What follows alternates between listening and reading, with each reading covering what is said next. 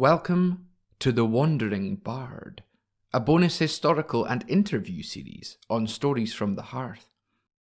In Season 1, we are asking the question, why do we tell stories?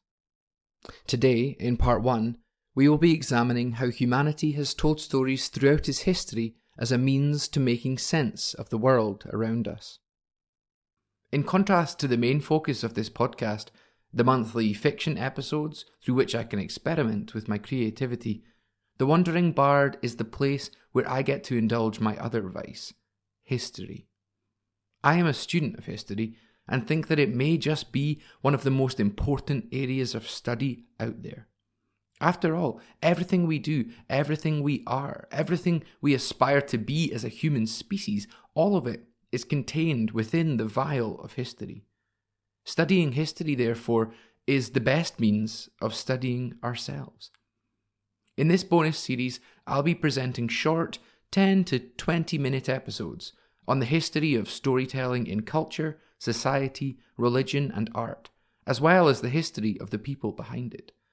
Occasionally, I'll even sit down for a chat with another storyteller spinning yarns in the universe today. Episodes of The Wandering Bard will pop up from time to time. If I can produce one a month, I'll do so, but you'll have to forgive me if their publishing schedule is a little more erratic.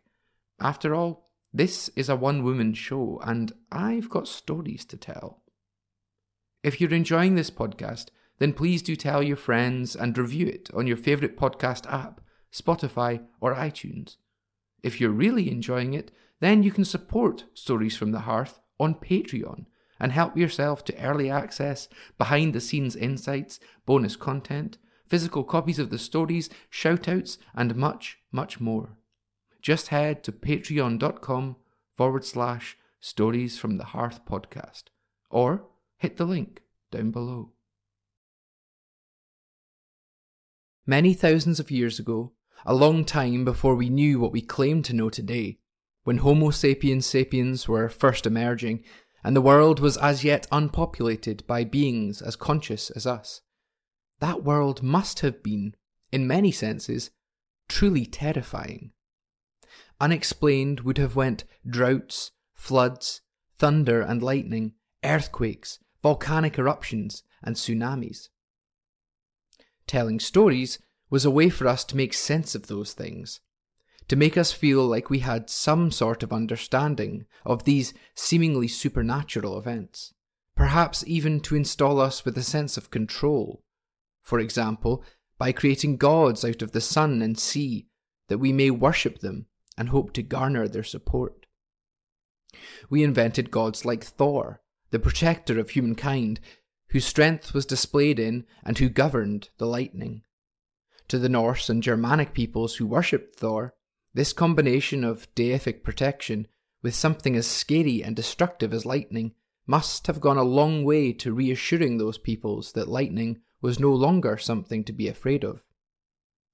But then there were the Xhosa and Zulu peoples of South Africa, who transferred control of the lightning into the body of Impundulu, the lightning bird, a wicked familiar of witch doctors and a thing to be feared.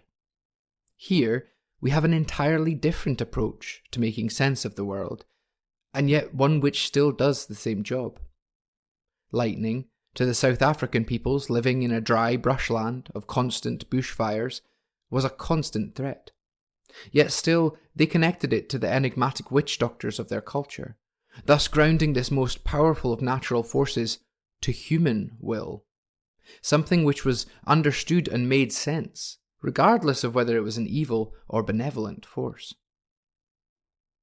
Friend or foe, scary or comforting, these stories helped explain the reason for things like lightning, and we were comforted, feeling like we now knew why the sky lit up, tore apart, cracked, and boomed and let loose its fire.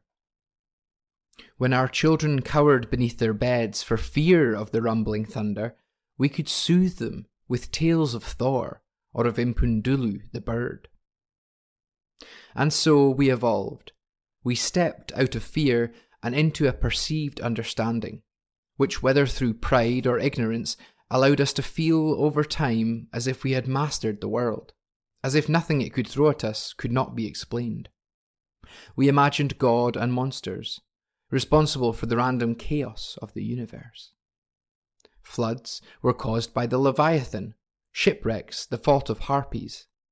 In Japanese folklore, their god Kagutsuchi's body was broken down and became the tremendous volcanoes which comprise the Japanese islands and wreak so much devastation upon its people. But not only could natural catastrophes be explained by storytelling, so too could human stresses and anxieties of the everyday. We created the idea that adultery, for example, was often the fault of a witch's magic. The woman to whom the husband had gone from his wife was, in this story, a magic woman, capable of drawing the poor man away from monogamy. I wonder who it was that came up with that story. We created as well the story of the leprechaun, who hid pots of gold at the end of the rainbow, which might well have served as a slim hope for those suffering in poverty. And hope, we all know, is a great salve for all sorts of ailments. Now, today, with our understanding of modern science, technology and industry, we may well look back on these stories, which we humans told ourselves in antiquity, and call them silly, stupid, ignorant or contrived. Legends and myths long since disproved or consigned to mythology. But to our ancestors, these stories were indescribably important. They were things you could hold on to when the world around you made no sense, when your home had been destroyed by an earthquake or your loved one taken by famine. Today, we still tell stories for the same reason. One may argue that science, though of course based in methodical means of accurately deducing fact from fiction, is in itself a type of storytelling, which we continue to use to make sense of the world. And speaking of science, it is now particularly popular, as with my stories for Stories from the Hearth, to tell science fiction tales. Tales which attempt to predict the direction in which the world is moving, or to warn against the direction it seems to be moving in. Stories which continue to help steer ourselves through this chaotically ever-changing universe, preparing us for any eventuality. But far from stories only explaining the natural world, the future and past, stories also help to explain the mundane, the everyday. If, for example, we hear a bump in the night, we might tell ourselves a story about how the bump is just the upstairs neighbour dancing, an uneven object settling into place, or a storm at the windows. It is not important to us whether the story that we tell is true and accurate, so long as it helps us feel centred and safe in this crazy, crazy universe. Because without stories, we humans would still be lost, perhaps cowering in caves or in forests, perhaps never daring to think of trying to master the world around us. For without stories, the world makes little sense. Thank you for listening to this month's episode in the Wandering Bard bonus historical and interview series on Stories from the Hearth.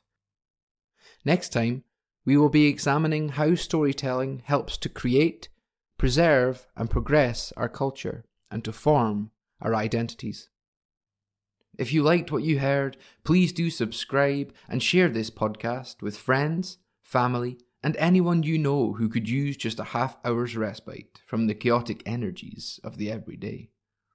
You can also now rate podcasts on Spotify, so if you're listening to it there, why not drop us some stars?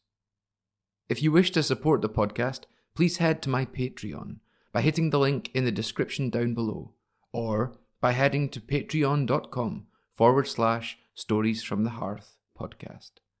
Similarly, you can check out the podcast's Instagram, Twitter, website and email address via the links below. Story episodes are released on the last Sunday of every month. Further episodes of The Wandering Bard will pop up from time to time. Until next we meet around the fire, I've been Callum Bannerman, and you've been listening to Stories from the Hearth.